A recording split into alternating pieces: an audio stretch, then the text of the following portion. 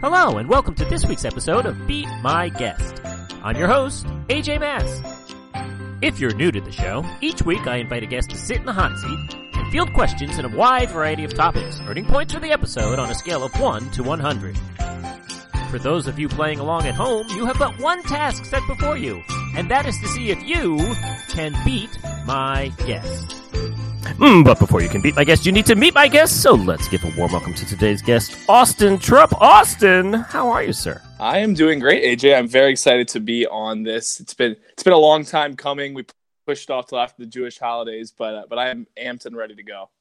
Well, Austin, why don't you, I know who you are, but I'm sure some of my listeners are saying, who the heck is this guy? Why don't you tell everybody a little bit about yourself and what brings you to the hot seat here tonight? Well, I am a 25-year-old for the demographics there, a millennial from the state of Maryland, great state of Maryland, and we were able to connect through this ridiculous thing that I created while I was in college a few years ago called Survivor Maryland, and I'm sure everyone knows you are a big Survivor fan, so I created this kind of silly, but not actually silly, fan-made version of the game at my college, and somehow turned into a niche internet fad for a bit. So that was a lot of fun. But really, really cool to meet you there and talk to you through that. I think you're underselling it a little bit there. I mean, I realize you didn't necessarily get Sia coming up at your final tribal council recap to give out thousands of dollars to your cast, but Austin was the Jeff Probst of this Survivor Maryland, in addition to being casting and editing and really jack of all trades. And if you have not seen this, go on YouTube, track it down. You could start right in with the All-Star season. He's got several seasons up there online, but I got to say, Austin, the way you edited this, it was far better than several of the more recent seasons of the actual Survivor in terms of storytelling. The budget, sure. You're in college. You're on a shoestring budget. That's not comparable, but you forget about that so quickly. Kudos to you, and I highly recommend your show. Well, thank you so much. I like to set people's expectations low because they're automatically going to come in saying, well, what is this like? Low budget college creation. But yeah, I was able to put together this really cool mix of people and stories, and it was so much fun to share that with you and everyone. And now I'm just this like time suck, this like second full-time job I had is not part of my life anymore. So that's why trivia is my next big foray. I feel like I need to like relearn all of the pop culture and facts and things that I've missed out on for the past 6 years. So I think that might show a little bit tonight. Indeed. Well, let me go over the rules for you, Austin, to ease you into the real world. Wait, that's a different reality show. Never mind. There's going to be 4 rounds of 4 questions apiece. In each round, I'll let you know the categories in order they'll be using for that round. Before I read each question, you get to lock in how many points you wish each question to be worth. Get it right, you get the points. It is just that simple. And there's also going to be a halftime bonus worth 10 points. At the end of the game, you'll field what we call the confidence question, which is your last chance to try and improve your final score. I will explain all of that when we get there. We cannot get there until you find the hidden immunity idol somewhere in a bush somewhere. Never mind. Enough preamble, Austin. Are you ready to kick things off? I am ready. My friend is 3 for 3 in Jeopardy. Shout out to Eric Agard. And so I feel like this is my night. I'm ready to go. All right. Your night and round 1. Point values available to you will be 1, 3, 5, and 7. And here are the categories we'll be using for this episode. Kicking things off with history. We're going to follow that up with sports. Move along to music. And we're going to wrap up round 1 with what comes next. But history is up first. 1, 3, 5, or 7. Okay. Well, I liked history throughout my life, but I'm going to give this one 3. All right. 3 points for history.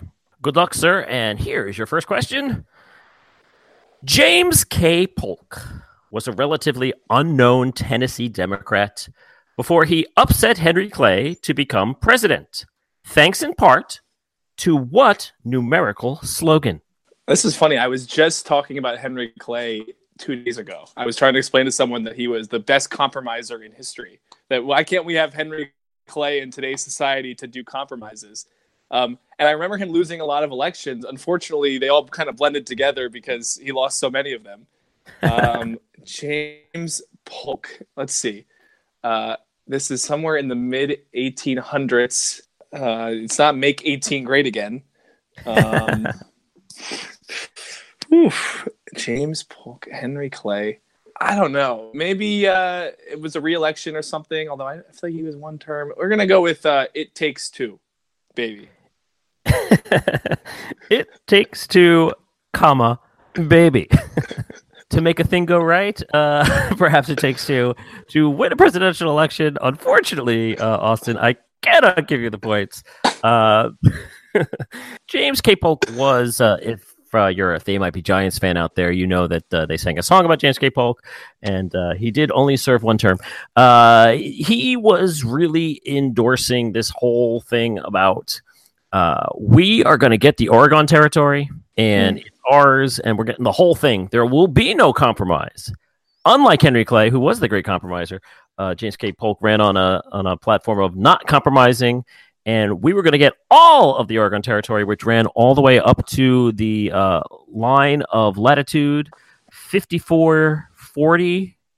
So his slogan was 5440 or fight. Wow. I remember that from high school now. Now I feel old. Okay. Yeah, it only seems like you've been in college for the last 6 years. I pretty much have been.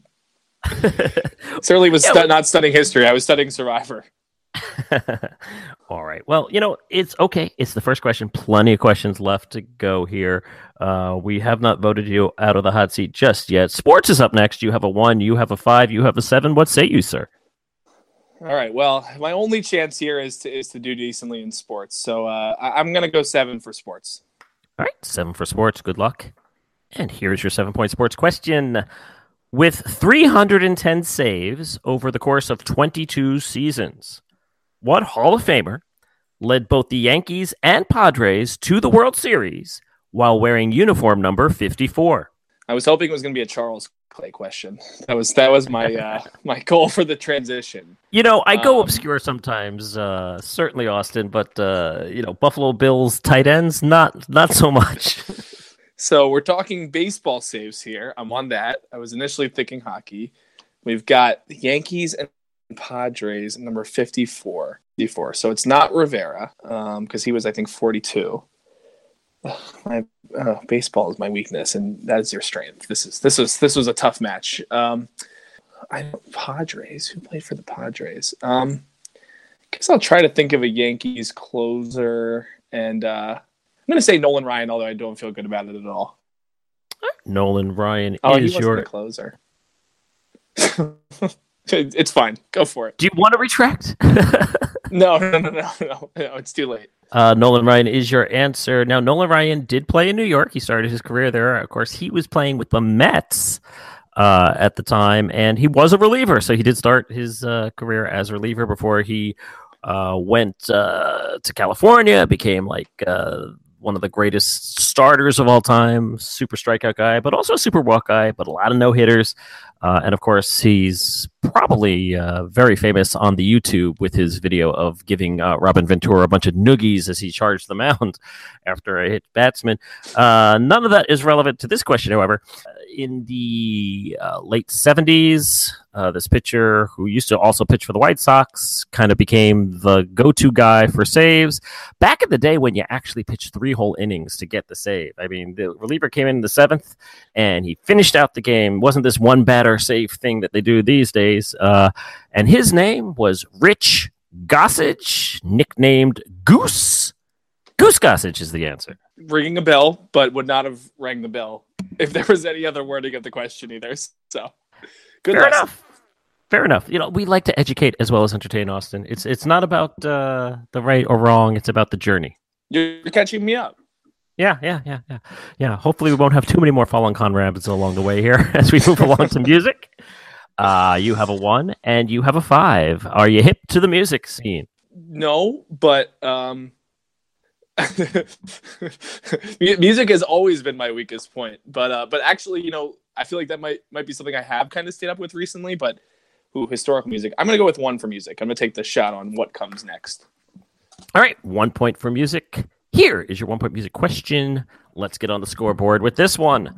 In the lead up to the death of a character named Goose during a dogfight, What Kenny Loggins tune foreshadows his eventual demise?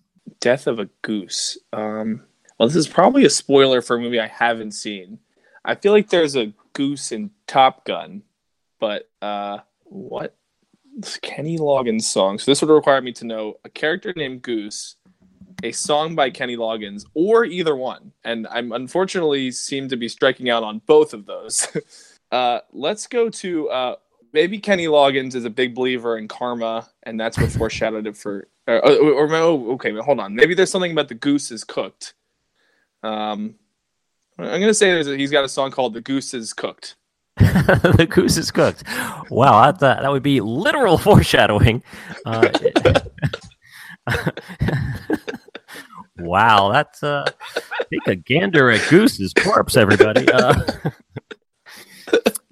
The 80s were a time when sometimes political correctness was not quite where it is today, Austin. But wow, you're brutal. The thing is, you actually had the movie correct. Oh man, we are indeed talking about Top Gun. Goose, played by Anthony Edwards, dies in a dogfight amongst the jet fighters. It was a training drill, and Tom Cruise as Maverick was the pilot, and he made some horrible mistakes, could not press the eject button in time, and sadly, Goose was cooked. And just before that scene takes place, we get Kenny Loggins happily, perhaps because he was in a recording studio and wasn't given the script, singing the song "Danger Zone." Oh, I see the light bulb has gone off a little too late. Yeah, I think seeing the movie would have been helpful. It's a real oversight on my part, to be fair, not on yours. Yeah, well, you know what? They are in the midst of a remake, and Kenny Loggins is also re-recording the song for use in said remake. So all I have to say is, if you hear the tune "Danger Zone," run. Yeah.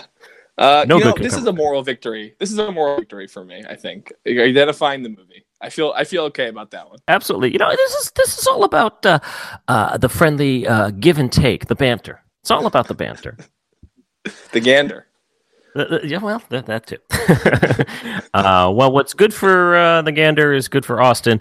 Up next is What Comes Next. It will be worth 5 points, for that is all that's left you. I'm gonna have to say some of these questions are easy. Some of these questions are a little more difficult. We'll see how this one falls for you, sir. I am ready. Bella, Coco, Charlie. What comes next? Okay. Well, we're in a little bit of an alphabetical order here, except for the fact that Charlie comes after Coco, or before Coco, so that one doesn't work. That one off as I think of it. Bella is we could go a Disney theme here. We've got Bella from is Bella from Beauty and the Beast? I think that sounds right. Coco, recent movie. Charlie. Okay, scrapping that one. Let's think about the last question. Danger Zone, and I can't see how that applies to any of those names. Henry Clay was mentioned here. Henry Clay was something when I heard it was very exciting, and so I'm gonna take a real shot in the dark here. I'm gonna say Henry is what comes next. Henry is what comes next, according to Mr. Trupp here. Belle is the name of the Disney princess, not Bella. Bella was more the Kristen Stewart character in Twilight, if I was going the vampire route, which I am not in this case, as close as we are to Halloween notwithstanding. So it's a good thing you derailed from that train very quickly. I'm going to be honest here. This is not an easy one. So do not feel bad when I tell you that Henry is not the correct answer. But if you did go back to the last question, we were discussing that Goose had died during a dogfight. And this is the top 4 names of the official list from those people who keep track of the naming of dogs. The most popular dog names of 2018. Bella is number 1 on the list. Coco is number 2. Charlie is number 3. And in 2018, if you have a dog, odds are good that you have named it Lucy. Huh. Go figure. Who knew? I mean, maybe you would have thought these were early Charlie Brown characters and might have also come up with Charlie and Lucy because there's a connection there. I mean, look, it was a tough one. Some of these are difficult. Some of these are, none of these are gimmies, let's be honest. But I mean, if they were, I certainly didn't take them. So fair enough. Look, okay. So you were shut out in round 1. It's okay, because there is still a huge amount of game left, and quite frankly, you're not the first. You're no trailblazer in this department. But how are you feeling now that you got your feet wet? The hot seat is hot. I can't lie. It's definitely warm, but I'm taking it in as I go, and I feel like I'm learning, as I said, and I think round 2 has a bright future. I love an underdog story and a David story, and I feel like this has a chance for it. Fair enough. Call me Goliath as I move on to round 2 here. Point value is available to the you. The goose is not cooked yet. No, not yet. Not yet. Point values available to you are 2, 4, 6, and 8. Who do we appreciate? We appreciate you, Austin. Thank you for staying and not running for the hills. Because look, let's face it, the Maryland winters are out there, and I watched one of your seasons that was held outdoors in the winter, and not my cup of tea at all. Round 2, the categories we'll be using. We're going to kick things off with mashup, followed it up with audio hodgepodge, which admittedly is a bit of a lifestyle. Then we're going to move along to whodunit, and we're going to wrap up round 2 and the first half with Wiggle Room. No singing, just wiggle room. Mashup is up first. 2, 4, 6, or 8. I'll go with 4 for these because I like them, but they're tough. They involve a little bit of cleverness, perhaps. 4 points for the mashup. Good luck, and here we go. After 160 episodes portraying Aria on Pretty Little Liars, she put on a pair of Nikes and joined the Heaven's Gate cult, searching for a comet.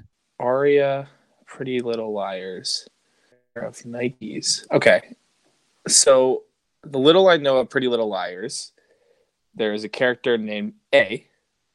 That's like the big deal. Got to find out who's A. It seems like A could be Arya. That would be logical. The only Arya I'm very familiar with is the Game of Thrones Arya, which does not seem to be particularly helpful here, but maybe. No, I don't think so. Okay, put on her Nikes. She put on her Nikes and Heaven's Gate. It sounded like one phrase. It sounded like it all made sense. Well, that's just clever question writing. So you said it took a little cleverness, which I'm having trouble tapping into. Searching for a comet. The problem, I don't know a single actor for Pretty Little Liars, and I can't think of what the Nike's Heaven's Gate would be. I am going to go with a childhood favorite of mine, who maybe this is what she blossomed into and developed it later on. And I'm going to go with Miranda Cosgrove. Going to heaven to search for a comet, galaxy, stars, astronomy-oriented. Miranda Cosgrove star. Miranda Cosgrove star. I think that's just what's written on her dressing room door. Miranda Cosgrove star. Yeah, it would have helped. See, this is a show that my wife really got into and started binging and ended up watching every single episode of. I did not watch 160 episodes. I did watch a few, but it would have helped to know who played Arya on Pretty Little Liars. Certainly. The actress who did handle that role, and she was not A, as it turns out. Lucy Hale was the name of that actress. Probably a little before your time. There was this cult called Heaven's Gate, and they believed that this comet that was about to approach Earth was actually going to take them all away, and so they did a little Jonestown thing there and drank the poison Kool-Aid, and they were all wearing Nike shoes and purple blankets and whatnot, and the name of that comet was the Hale-Bopp comet. So we were looking for Lucy Hale-Bopp. Okay. Lucy Hale Bop it is. I will say I might have needed help with phone a friend from Jordan Schubel from Survivor Maryland. He is a big Pretty Little Liars fan. Yes, it was not Lucy Haley's comet, although I'm sure some of people who might not have remembered Hale Bop might have guessed that, but no points for you on that one. We're going to forget this ever happened, much like most people in the aftermath of the Heaven's Gate cult murders wanted to forget that ever happened because it weren't pretty. We're going to move along to Audio Hodgepodge. Austin, here's how this is going to work. I'm going to ask you a question. It's going to be a really easy question. The problem is it's going to refer to this clip that I'm then going to play for you. Hopefully, after you hear this clip, you'll be able to answer the question no problemo. But before I read you the question, you must tell me how much you want to wager on Audio Hodgepodge, 2, 6, or 8. We will go with the full 8 on this one. Full 8. I admire your courage. We'll see if it is misguided or not as I read you the following question. Very simply, I want you to listen to the following clip. All you have to do is tell me the name of the band responsible for this song. By the way, it's being played backwards.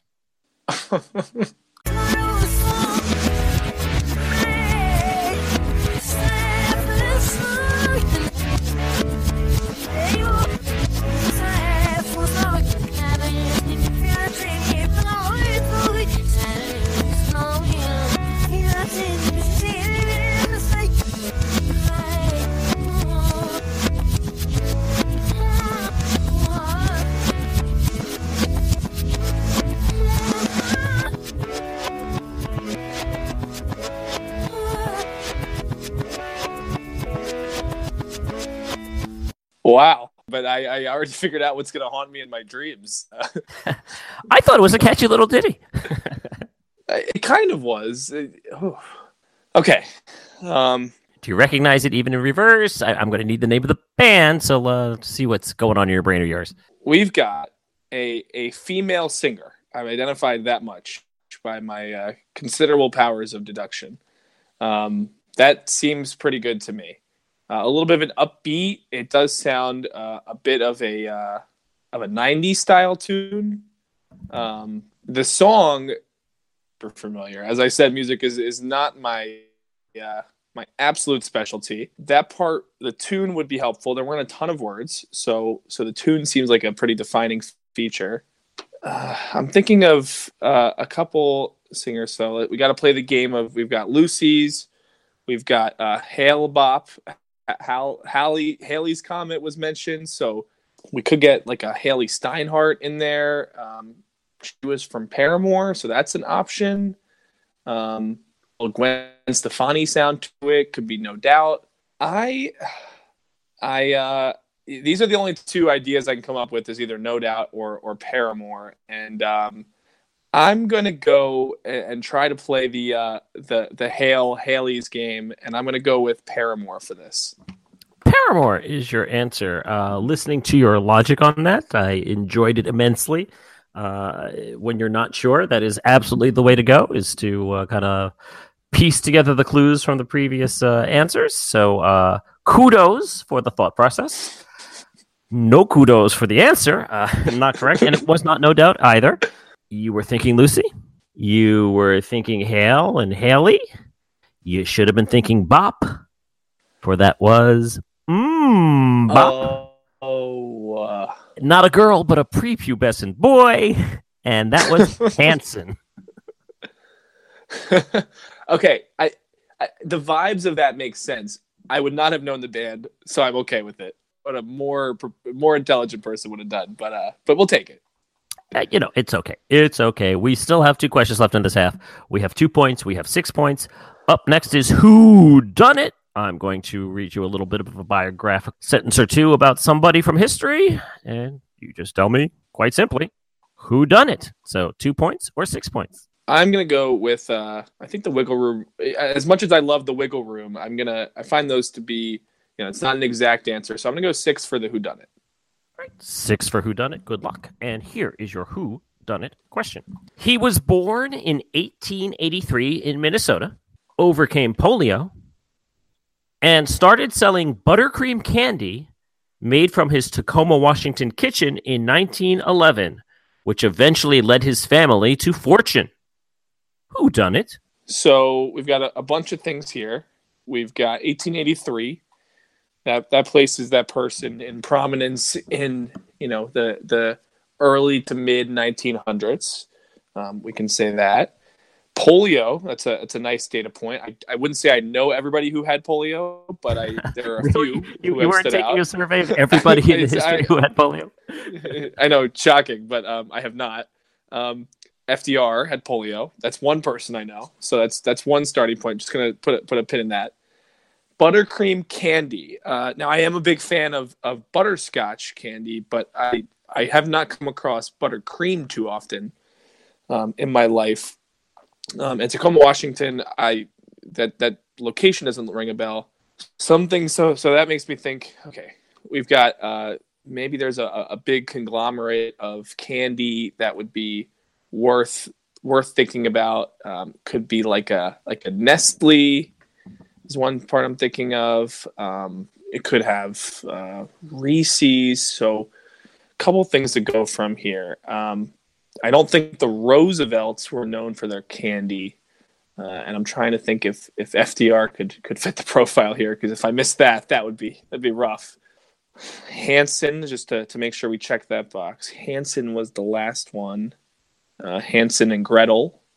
That's not related, but buttercream candy. That's what I'm really getting stuck on. What are the buttercream candies?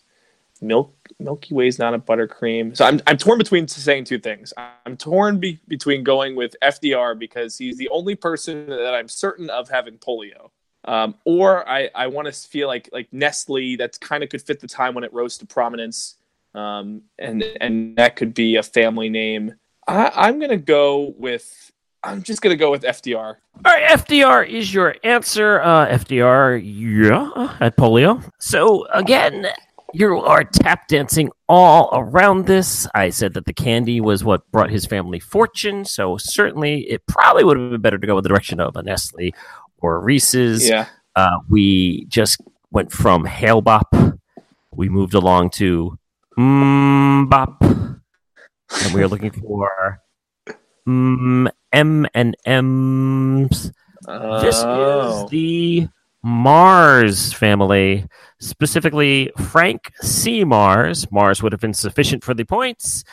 He is the father of Forrest Sr., who would take his father's candy-making expertise and establish the M&M Company. So Frank C. Mars was the answer. Got it. Okay. Ballpark, sir. Yeah, but thoughts were there. Thoughts were there. Did not formulate yet, but we're like a team kind of developing in the minors, and soon we're gonna make our leap. Is how it's working. Yeah, you're a second half club. Absolutely. You know, your first few episodes didn't even make it to YouTube, so that's true. Very true. One question left in the first half. It is worth 2 points.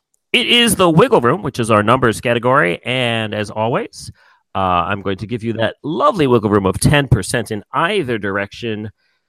The answer will be a number. Here is your question, Austin. According to the M&M factory in New Jersey, how much time does it take for 1 billion individual candies to be produced? That's 1 billion with a B. Do I get a metric for measuring time? You can use whatever metric you want. You have a 10% wiggle room in either direction. Okay. 1 billion candies. That is a lot of candies. I'm guessing there's some absurd stat that America consumes that in a day or something. So 1 billion candies, and we've got this is a single factory. This is the one. They have two factories, the M&M Corporation. One is in New Jersey. I don't remember right now where the other one is. I think it's on the West Coast. But yes, this is a single factory to produce 1 billion individual candies. I gotta think they can make at least hundreds of thousands of candies in a day. I'm going to go with that it takes 6 months to make 1 billion candies. 6 months is your answer. Americans like candy. And The Industrial Revolution did a lot of wonderful things and made automation a super, super speedy process. The question is, how speedy do you have to be to make 1 billion candies? As it turns out, not all that long. As soon as I said it, I'm thinking it's got to be actually pretty quick. It takes 4 hours to make 1 billion candy. Oh my gosh. Is that within the 10%? So, with the wiggle room, you can go anywhere from 3.6 hours or 216 minutes through 4.4 hours or 264 minutes. But we're looking at 4 hours. Basically, you could feed a family of 4 for a year with your estimate there. Wouldn't be healthy. You could do it. No. Could do it. I think I really didn't factor in the individual M&Ms to the same extent for the metric. But yes, that I should have, considering that was the category, the topic. Look, it's okay. I know that a lot of people are going to say Austin doesn't have any points as we head into halftime, but that's okay because the highest scoring rounds are still coming up, and the halftime bonus is our only partial credit question of the game, and you can really improve your score. Well, couldn't get any worse, so of course you can improve it, but here's how this is going to work. I'm going to ask you the question, then we're going to pause for a few moments where I can insert a sponsor if I had a sponsor, but I don't, so I'm just going to blabber for a few minutes, and tell you where the websites are and the Twitter account and all that nonsense. And then I'm going to come back and find out if you can correctly answer this question, but I can't do that until I give you the question. Austin, are you ready for the question? I am ready for the question. Okay. According to numbers.com website, which analyzes box office and movies, there are 9 movies in the top 200 all-time worldwide box office, not adjusted for inflation, which have numbers in their title that are not tied to part 1 or part 2 or any sequel numbers. So, episode 4, 5, 6, none of that. If it has something to do with the actual sequence of the movie in the series, that doesn't count. Part 1, 2 doesn't count. There are 9 movies in the top 200 all-time worldwide box office that have numbers in the title. For 2 points each, Austin, I'm going to ask you to name for me any 5 of those 9 films. I'm going to give you a little bit of time to think about that, and we'll be back with your answer after the break.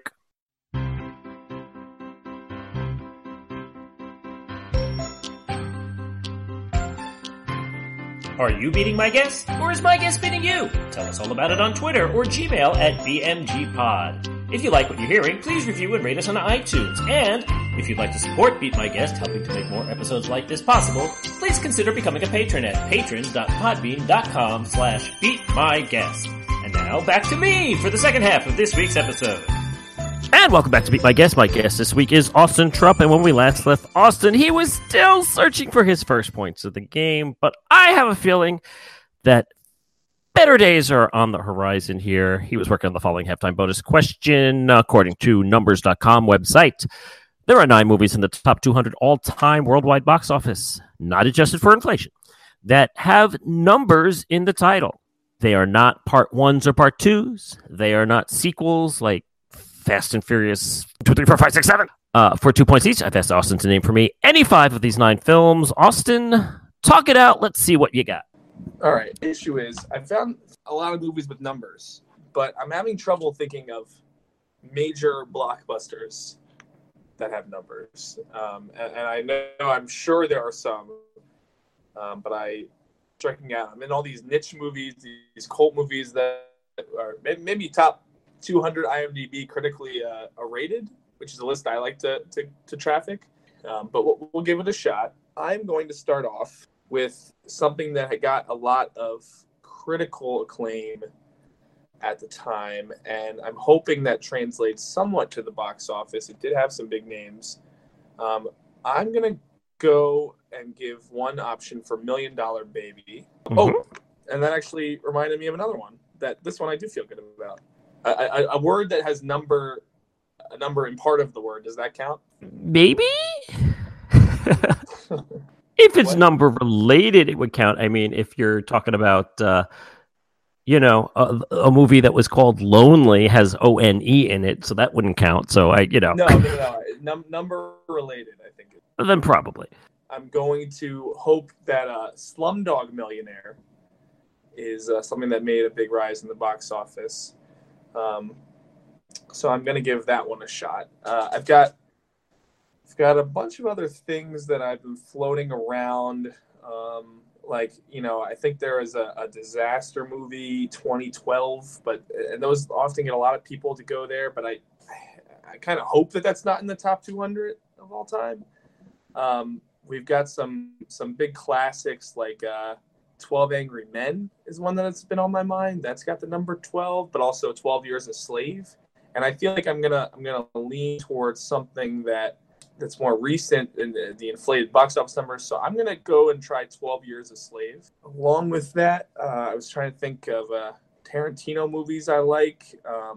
Hateful Eight came to mind, but I don't feel like that made the top 200 in box office. I don't think it was a huge box office hit. I know that the movie Seven is one that I haven't seen, but a lot of people love. I'm going to lock in. I feel like this one was pretty big at the time. It's got Eminem music. I'm going to try to lock in 8 Mile. And for my last choice, floating between 12 Angry Men, between 21 Jump Street is a big recent movie that comes to mind. One thing I'm thinking about is whether X-Men could count because because it's the letter is also a Roman numeral, but I don't think that fits the category here. 8 Crazy Nights with Adam Sandler. I'm gonna go and try. I'm gonna try 21 Jump Street. So your answers: $1 Million Baby, Slumdog Millionaire, 12 Years a Slave, 8 Mile, and 21 Jump Street. Correct. Do I have that correct, sir? You got that. Okay. Well, I'm going to read the movies from the bottom of the list and work my way up. So I'll start off with the one that is lowest on the 200, all the way up to the one that's highest on the 200. I don't have the numbers here. I think the highest one is in the 20s, but, that doesn't really matter. They're on the list. That's all that matters. So you were right to look sooner or more recent films rather than earlier films. None of these films on the list are classics. I mean, I was not surprised, but I would have looked for like a 12 Angry Men or something like that as well. And no, none of those films from nothing black and white here. Let's put it that way. We're going to start off with a film that everybody bought the book. And by everybody, I mean a lot of women bought the book. Were embarrassed to read it on the subways. They went to see the movie 50 Shades of Grey. Mind you, these are not good movies necessarily, just profitable. Then we have a very recent movie, Steven Spielberg's latest, Ready Player One. Did go to the box office. Not great reviews from what I'm hearing, but your mileage may vary.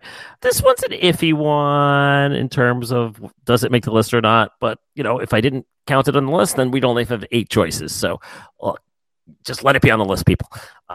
This was a film about a guy on a boat with his tiger friend, Life of Pi. It's an irrational number, but it is a number. Moving up to the next one on our list. This was an animated feature. It takes place, I believe, in the illustrious imaginary hybrid city of San Fran, Tokyo. Big Hero 6, which is not a sequel to Big Hero 5. Though there were a lot of Twitter jokes saying, will I be able to jump right into Big Hero 6 having not seen 1 through 5? People are funny. Then we move into the top 5 on this list. This is a film with a very famous twist ending. No spoilers here, but come on, people. Bruce Willis is dead. The Sixth Sense. Oh. You're going to kick yourself now, my friend, because everybody loves a disaster movie. And the number 4 film on this list is indeed 2012. Oh, it's devastating. Yes, it was devastating. Truer words were never spoken, my friend. Do you like the Peter Jackson? Yeah, I do. Somewhat. I like Lord of the Rings, but that's about it. Yeah, well, what was that? What was that middle movie called? It's the Two Towers. I was thinking the Twin Towers. It's the Two No, Towers. it is the Two Towers. Yeah, Two Towers is next. You know that other series that he did about Bilbo? Oh, no. Is that in there too? Battle of the Five Armies. Yeah. And I think you may have heard of this franchise, although Episode 4 doesn't count. Episode 5 doesn't count. Episode 6 doesn't count. However, There's no reason that Rogue One shouldn't count Ugh. because it's the name of the ship. Rogue One is the number one on this list. So you mentioned one of the answers, but I can't give you no points, sir. Oh, my heart bleeds. I can't believe Slumdog. I thought Slumdog I had. It was Probably more better of a niche taste. film. I mean, you mentioned a lot of Oscar-nominated films. I mean, heck, 8 Mile won an Oscar for Eminem and Lose Yourself. Ugh. No account for taste. Look, I'm going to say this is more of a reflection on our culture than it is a reflection on me. Oh, absolutely. Look, let's pretend the first half never happened. Let's just hit the ground running here. Starting from scratch. Drop your buffs, Austin. It's a brand new game. So it can only go up. Indeed. Round 3. Point values available to you are still 2, 4, 6, and 8, but the categories, they're going to change. We're going to kick things off with Around the World. We're going to move along to literature, follow it up with movies, and we are going to wrap up round 3 with analogies. But first things are first. Around the World, 2, 4, 6, or 8. Let's go with 4 for this one. 4 points. Around the World, good luck. And here we go. The Axum Stellae, that's Stelae, Stellae, refer to a series of tower-like monuments, or stellae, that were monuments to the ancient rulers of the Axumite kingdom. In what country can you locate these monuments? Easy peasy. Lemon squeezy.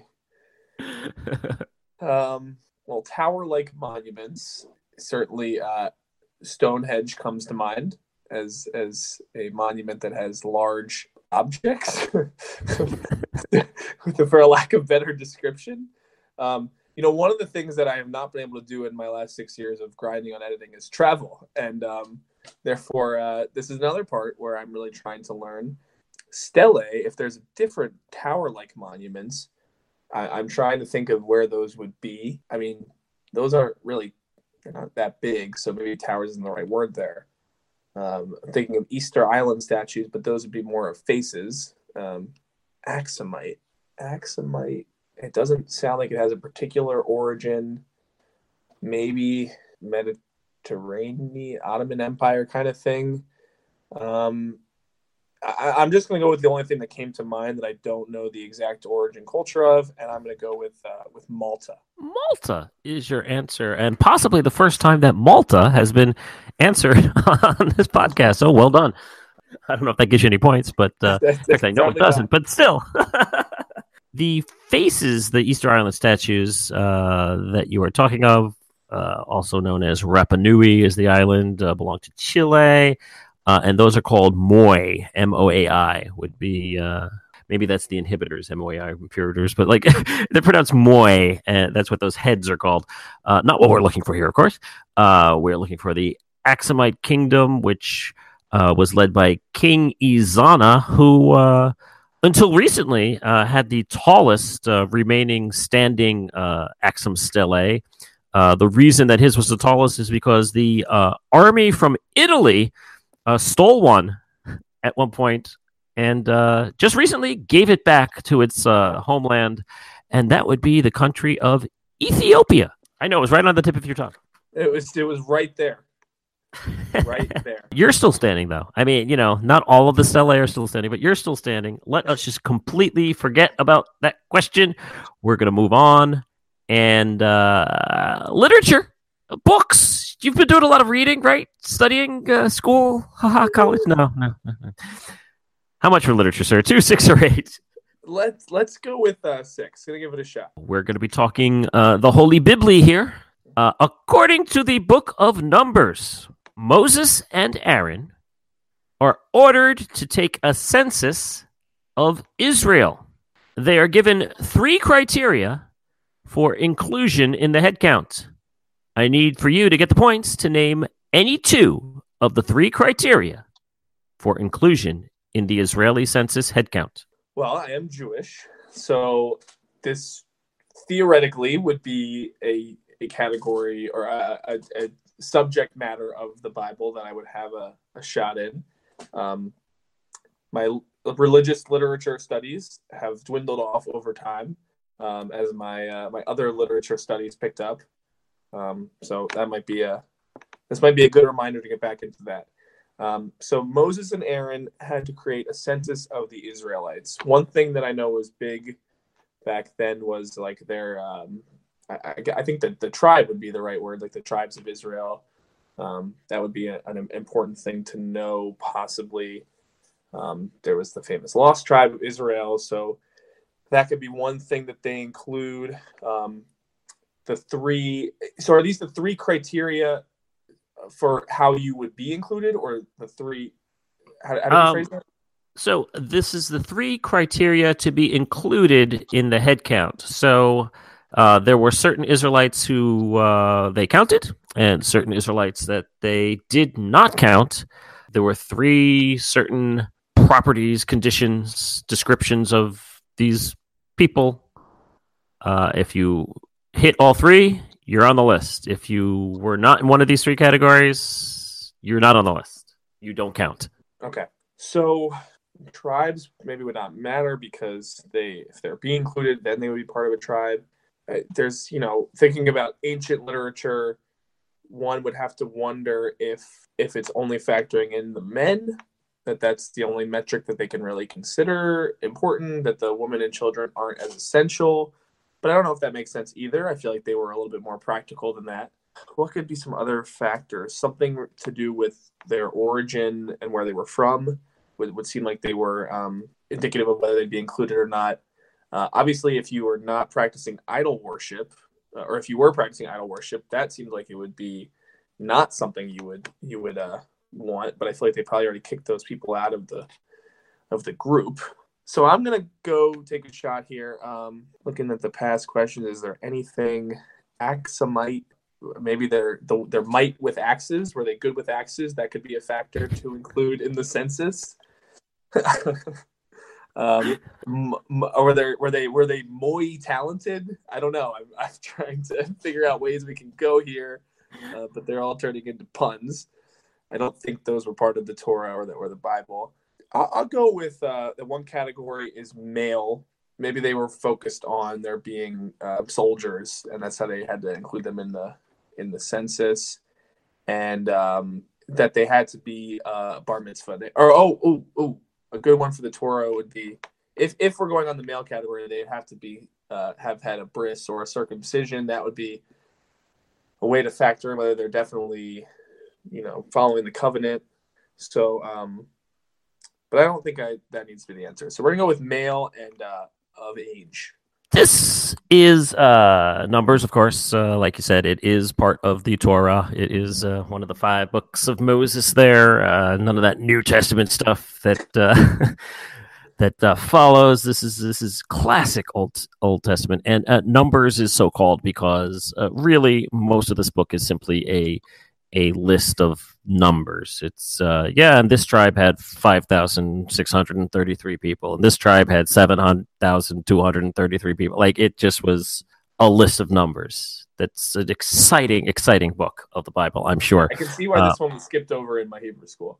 Indeed. Really, the only thing you need to know is that Moses and Aaron are taking a census, and not everybody counts. So if you look to the American Constitution, even, who counts? Well, it's men. Good job there on the men. And you said of age. Now, you also said they had to be circumcised. Now, you didn't mention bar mitzvah, so you didn't lock yourself into 13 years old, which is when you technically become a man. You said of age, and also in your musings, I heard you say maybe this happens to be something where they're trying to generate an army. The 3 classifications here are: you have to be male, you have to be 20 years old or more. I think that's of age. You didn't specify.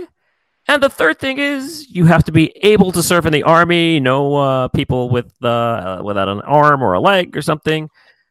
So I'm giving you the 6 points here, Austin. You said them all in your musings. Well done. 6 points for you, sir. Whew, that was a hard-earned, and my Judaism is paying off in my adult life. That is, I got to tell my rabbi about this when I get off there. That my first points in the trivia category were thanks to my religious teaching. So, and I specifically did not say bar mitzvah because I was not convinced it was then at that time. So I appreciate your leniency in that.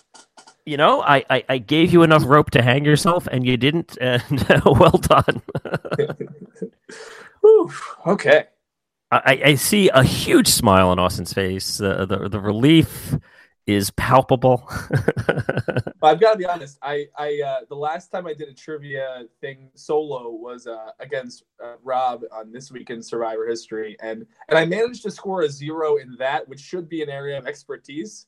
So I was starting to see things go the same direction, and this is I've already beaten Josh Wigler, right? I believe you have. Yeah, he's no Tristan, but we're going to move along to movies. You have the high, low, left. You have a 2. You have an 8. How much for movies, sir? I'm hoping this is my redemption from the middle category, so I'm going to go with 8. 8 points on movies. Oh, I really wish you hadn't done that. But anyway,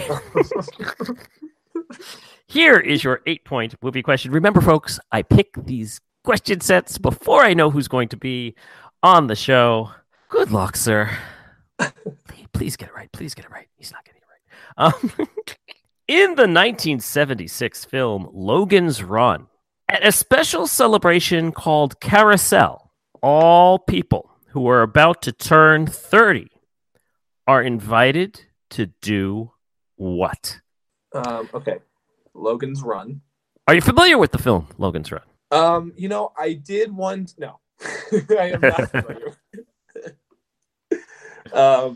I have not heard of that movie. Not only am I not familiar, I have not heard of it. So that's a good sign.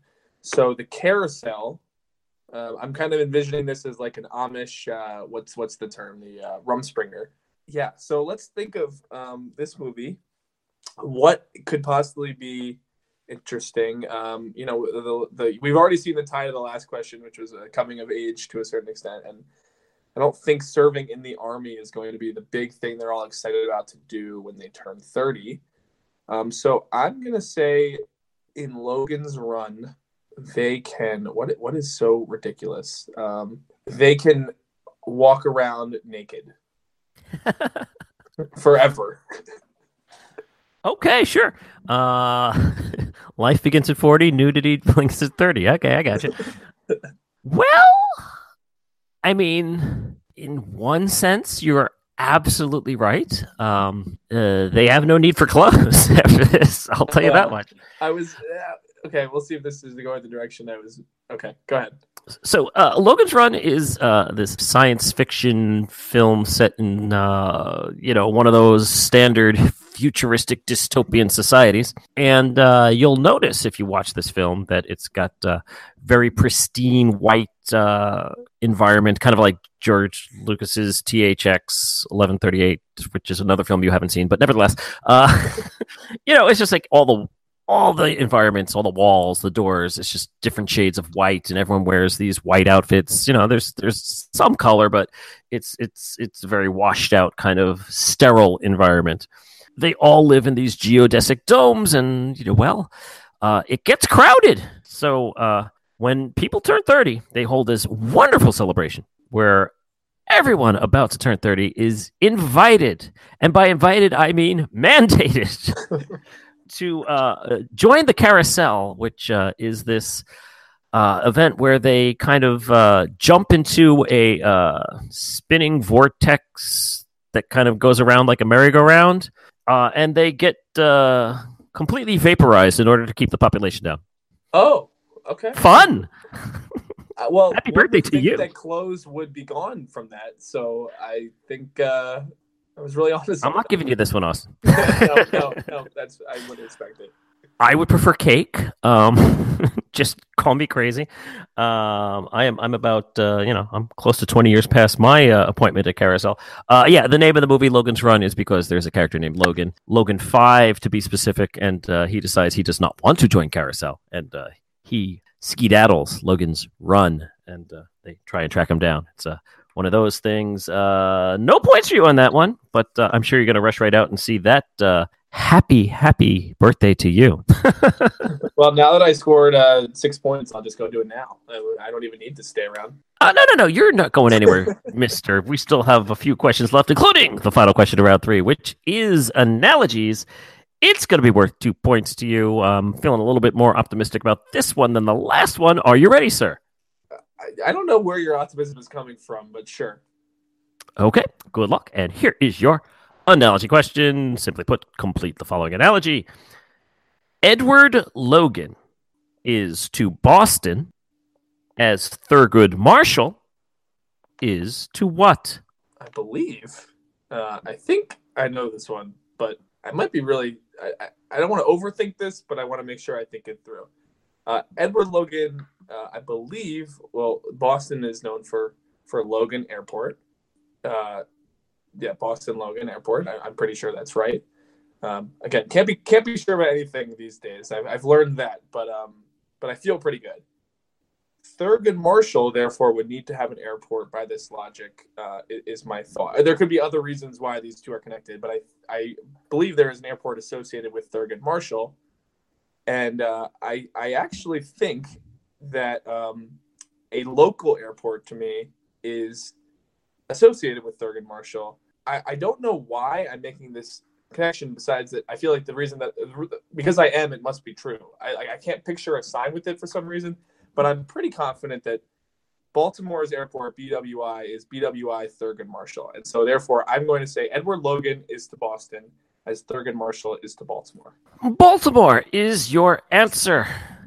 I have with me here the host, editor, creator, and all-around godfather of Survivor Maryland, who is talking to me from Maryland. Oh, God. Yes. If you didn't know the name of your own gosh darn airport, sir, I would have been very disappointed with you. Yeah, Baltimore Washington Airport, BWI, is known as BWI Thurgood Marshall. Baltimore is the correct answer. Logan Airport in Boston. Well done, 2 points for you, sir. We will take it. And I know you just said last question that you don't choose these questions for the people, but I will take that as a fortuitous sign for my second half. Hey, you know what? Any port in a storm, any Camden in a yard, I don't know. 8 points for you, sir. Well done. Let me do the math here. Hold on 1 second. 8 plus 0, carry the 1 plus 0. 8 points as we head to the final round. But the good news, sir, is that the final round, round 4, highest scoring possible round of the game. We're going to throw those points all the way up to 3, 5, 7, and 9. And here are the categories we're going to be using in our final round 4. We're going to start things off with That Happened. Follow that up with Pop Goes the Blank. Move along to Science. And we're going to wrap up round 4 and the regulation of play with Television. I know you've been waiting for it. There it is. But we won't get there until we start with That Happened. How many points? 3, 5, 7, or 9? We'll go with 5 for that. 5 points for That Happened. All right, good luck. Here is your question. Earlier this month, an Indiana man named Herbie Shehorn asked his local convenience store for $10 in Mega Millions tickets. Despite not matching any numbers in that night's lottery drawing, he was given a check for $703,588. Why? Okay. Speculate away, Austin. Well, all I can say is that now Herbie is fully loaded. Ooh. This is going to be a lot of speculation. Obviously, Mega Millions has certainly been in the news, but mostly for people not getting the jackpot or matching the numbers. I forgot to buy my ticket for tonight, which at the time of recording is $1.6 billion? Indeed, $1.6 billion, which could be, I believe, that's what, 5 hours of M&Ms? Yeah. On the same page as you. Now, Herbie Shehorn, shoehorn. It seems like it's missing a letter there. Maybe they just paid him for that. Unfortunately,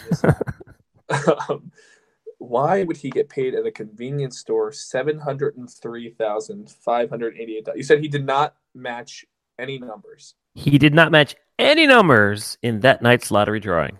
Well, maybe Herbie got a paper cut by the lottery ticket. Don't think that'd be worth that much. I will say that the ceiling fell on Herbie in the convenience store. A ceiling fell on Herbie in the convenience store, causing him much personal harm, and this was some sort of settlement for damages. Certainly plausible. I'm not going to lie. Certainly plausible. Not the correct answer. Here's what happened to Herbie Shehorn in this Indiana convenience store, Austin. Stop me if you've heard this one before. He goes home that night, checks his ticket against the numbers that were drawn. Didn't match a single one. Turns out the clerk at this store sold him tickets to a different lottery drawing, the Cash 5. And when those numbers came out, he matched all of them and he won the grand prize. That is unbelievable. I mean, really the odds of that happening. So, I can't give you the points, but, maybe if you get the next one wrong, it'll actually be the answer to the following question. So there's still hope. Pop Goes the Blank is next. You have a 3, you have a 7, you have a 9. I'm going to go with a 7. 7 points, Pop Goes the Blank. Complete the following dialogue from a Tom Cruise movie that isn't Top Gun. 82, 82, 82. 82 what? Blank. So Tom Cruise movies. The one that's really jumping to mind here is Jerry Maguire, because there's a number 82. And that football number. I'm trying to think what other Tom Cruise movies it could be. It could be Mission Impossible, certainly. 82 down. 82. Oh. He was negotiating Jerry Maguire's contract, and he went for 82 million, and it ties back to the Mega Millions. Okay, that is very logical. I had a feeling that anyone who heard me say Tom Cruise movie and number 82, thinking of maybe Cuba Gooding Jr. perhaps was number 82 in that movie, or perhaps it was a Show Me the Money reference here in terms of that line that is oh so famous from Jerry Maguire. Unfortunately, it's not Jerry Maguire. It is not Mission Impossible. This is a movie with Dustin Hoffman. It is called Rain Man, and he is an autistic, but in addition to his autism, he has incredible math skills, and he can count items on the floor. Someone drops some items. He goes, 82, 82, 82. 82 what? Toothpicks. He is counting toothpicks. He looks down. He knows instantly that there are 3 sets of 82 there for a total of 246. And then he goes and watches Judge Wapner and all that stuff. Toothpicks is the answer. I'm sure it was at the tip of your tongue. Remember when movies has not been my strength today, and that was yet another one that I have not seen. And I feel like I'm constantly adding to my list. So that's Logan Run. I'm not sure. That must be at the top, but right below that. Indeed. Well, I'll make a deal with you. If you promise to watch Logan's Run, then every one of my listeners will promise to watch Survivor Maryland, now available on YouTube, the complete All-Star season. I will take that trade. I will post if one person from watching your show starts watching Survivor Maryland and tweets to me or you about it, then I will promise to watch Logan's Run. Excellent, excellent. It is a done deal. What is not a done deal is this game, however, for we still have 2 questions left. We have a 3, we have a 9. Science is next. 3 or 9, sir? I'm going to go 3 for science. 3 for science. Good luck. And here is your science question. It is pretty much common knowledge that humans, have you heard of these things called humans? Humans normally have 46 chromosomes. As it turns out, also certain antelope have 46 chromosomes. But I want to know from you, Austin, what is the only creature known to have 82 chromosomes? I feel like I have heard this one before. Unfortunately, don't know what it is off the top of my head. This is going to end up being a bit of a shot in the dark again. And it's got to be some sort of, I don't know what it's got to be, some sort of, it could be anything. We will go with cats. Cats is your answer. I guess, obviously the spinoff from the previous question was the number 82. I thought it's science. Why don't I see if there's any animals out there that have 82 chromosomes? And it turns out there is one and only one, so it made for an interesting question. This is an animal who, if you encountered it, Austin, it could probably snap you in two like a toothpick. And then use said toothpick. Cats. Yes, exactly. Cats. Right. All right. You get the points. Congratulations. No, they're going to use the toothpick because they have a lot of teeth. Sharp teeth. The great white shark. Okay. Look, that's one chromosome per tooth. It makes sense to me. Hey, it really is a haphazard random thing, but life is haphazard and random, is it not? It's profound. We have lined up all the dominoes, and now all that's left to do is knock the first one over and see if the last one can fall off the table. Television is our final question. That was for you, Austin. Thank you for getting that. I appreciate that. Yeah. Television is your final question. It is going to be worth 9 points to you. I am pulling for you because it's a 9-point question. Good luck. And here we go. What member of the investment panel on TV's Shark Tank was also one of the hosts of the 2008 Discovery Channel series called Planet Earth, which discussed the issue of global warming, which isn't so wonderful a thing? I do know of Shark Tank. I've seen a couple episodes of it. Step in the right direction. My dad is a bigger fan of Shark Tank than I am. He is not in the room, and I don't think I'm allowed to ask him, so I'm not going to do that. And I don't think he would know the answer to this. What I will go with is the person on Shark Tank that I most identify with, that's really I'm not a billionaire, so I can't identify with this person very much at all. But that I can identify is a man who is very wealthy, who has often taken strong political stances, I would say, and is not afraid to voice those. And so I can feasibly see him on a global warming oriented product. And so I am going to go and hope this is right. Not confident, but I'm going to go with Mark Cuban.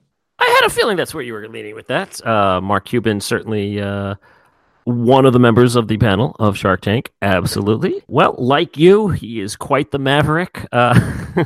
So the clue here, in addition to being a member of Shark Tank, is I said that global warming is not so wonderful a thing. There is one of the panelists whose nickname on the show is Mr. Wonderful because he is always so pleasant, so pleasing, although the sarcasm is dripping from his shark-like teeth.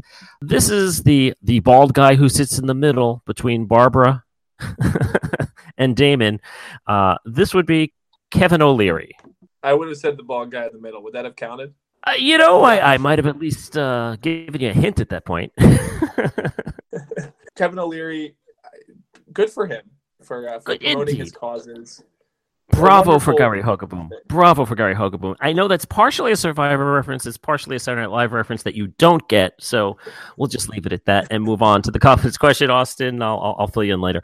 It is time for that confidence question. It is your last chance to try and improve your final score. Only one question is before you. Only one answer is required. I will give you the category and you must wager between 1 and 10 points. Get it right?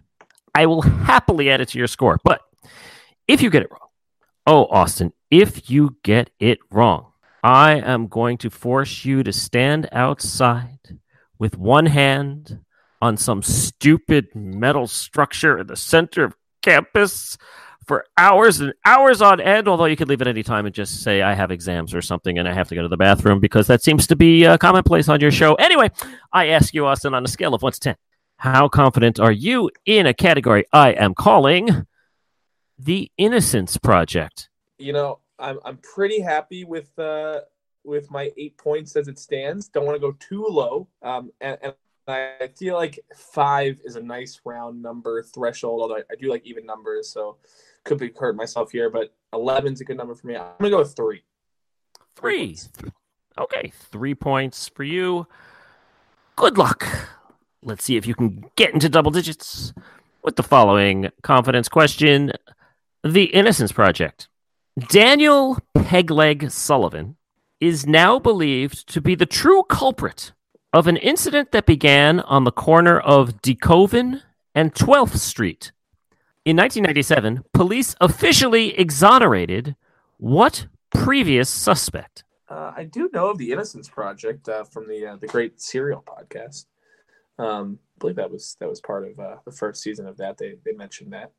I don't think this is related to that at all.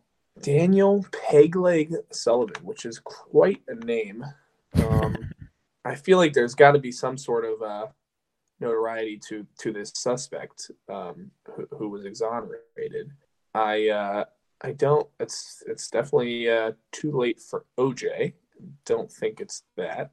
I don't know when were the Scott Peterson, all the Petersons, they're all them in the mix. I do not know. Is the simple way of putting this. The Coven and 12th Street could be pretty much anywhere. I don't know. Marilyn Manson. Could you tell me what famous crime Marilyn Manson was accused of? I could not. Fair enough. Marilyn Manson is your answer. I think we know where this is going. Well, funny story, Austin. So there was this incident that began on the corner of DeKoven and 12th Street. It's an incident that actually took place way back on October 8th of 1871. Oh. And it wasn't until a good 125 years later that this historian did a lot of research. And he uncovered a lot of documents and firsthand accounts of this guy named Daniel Pegleg Sullivan, who was one of the first witnesses to report this incident to the authorities. And he poked a lot of holes into his story. He said that he saw the incident start and he ran immediately towards it. And, his name was Pegleg for a reason. He had a peg leg, so the whole concept of him running towards anything was a little specious at best. He determined that he could not actually see the incident from where he said he was standing at the time, and basically they believe that Pegleg Sullivan is in fact responsible for going inside of this somewhat empty of people barn, smoking a pipe, falling asleep, and starting the Great Chicago Fire. It was Daniel Pegleg Sullivan and not Mrs. O'Leary's cow. Oh God, that's a camp song. That is very old school for my life, but not. So you're saying not Marilyn Manson? Not Marilyn Manson, no. And in 1997, after this research came out, the city of Chicago, the police department, the fire department, held a ceremony. All of Catherine O'Leary's descendants were passed. I believe all the descendants of the cow had been eaten. They still had the ceremony and said, Mrs. O'Leary, your cow, you are both free to go. A little late, but what are you going to do? If only they had snuffed their torch before the fire broke out, but alas, 'twas not to be. Austin, you do not get the points. I have to take them away, which leaves you with 5, which may not be the highest score we've ever had. It's certainly far from the lowest score we've ever had, but in terms of sheer enjoyment, at least on my end, hopefully on yours as well, much fun was had. Is there anything you'd like to say before I send you merrily on your way? Merrily, that's a good one there. I don't even know if that was intentional. Sincere thank you for having me on. I enjoyed the challenge greatly. Another reality show for you there. I will keep my pledge for Logan's Run, but I really do appreciate you being a supporter of my show for the last few months. And I know I didn't sell it as much at the top, but if there is anyone who is into reality TV or even just into college kids doing crazy things, certainly go watch the first episode of All Stories, and you might be hooked. I don't know. It was a lot of fun. Yeah, it clearly was a labor of love for you, Austin, and it shines through. I am happy to have stumbled across this, and kudos. There are a lot of people out there who set their sights on finishing a project, and very few actually do finish it, let alone one as high quality as yours. So I highly recommend that everyone go out and watch Survivor Maryland. Please watch it, because if you don't watch it, I'm going to have to bring him back into the hot seat again and again until you do watch it. And really, I'm sick of him already. So I kid. But anyway, Austin, get out of my hot seat. You can go. I will go, and it was a pleasure to be part of your religion. Thank you, sir, and thank you all for listening, and we will be back next week with a brand new episode of Meet My Guest. Until that time, take care, and bye-bye. Did you beat our guest? Or did our guest beat you? Tell us all about it on Twitter, @BMGPod, or email us, bmgpod@gmail.com. Also, please review and rate us on iTunes, and if you liked what you heard, spread the word. This has absolutely not been a Mark Goodson, Bill Todman production. Late last night when we were all in bed, Mrs. O'Leary hung a lantern in the shed, and when the cow kicked it over, she winked her eye and said, "It's gonna be a hot time in the old town tonight. Fire, fire, fire!"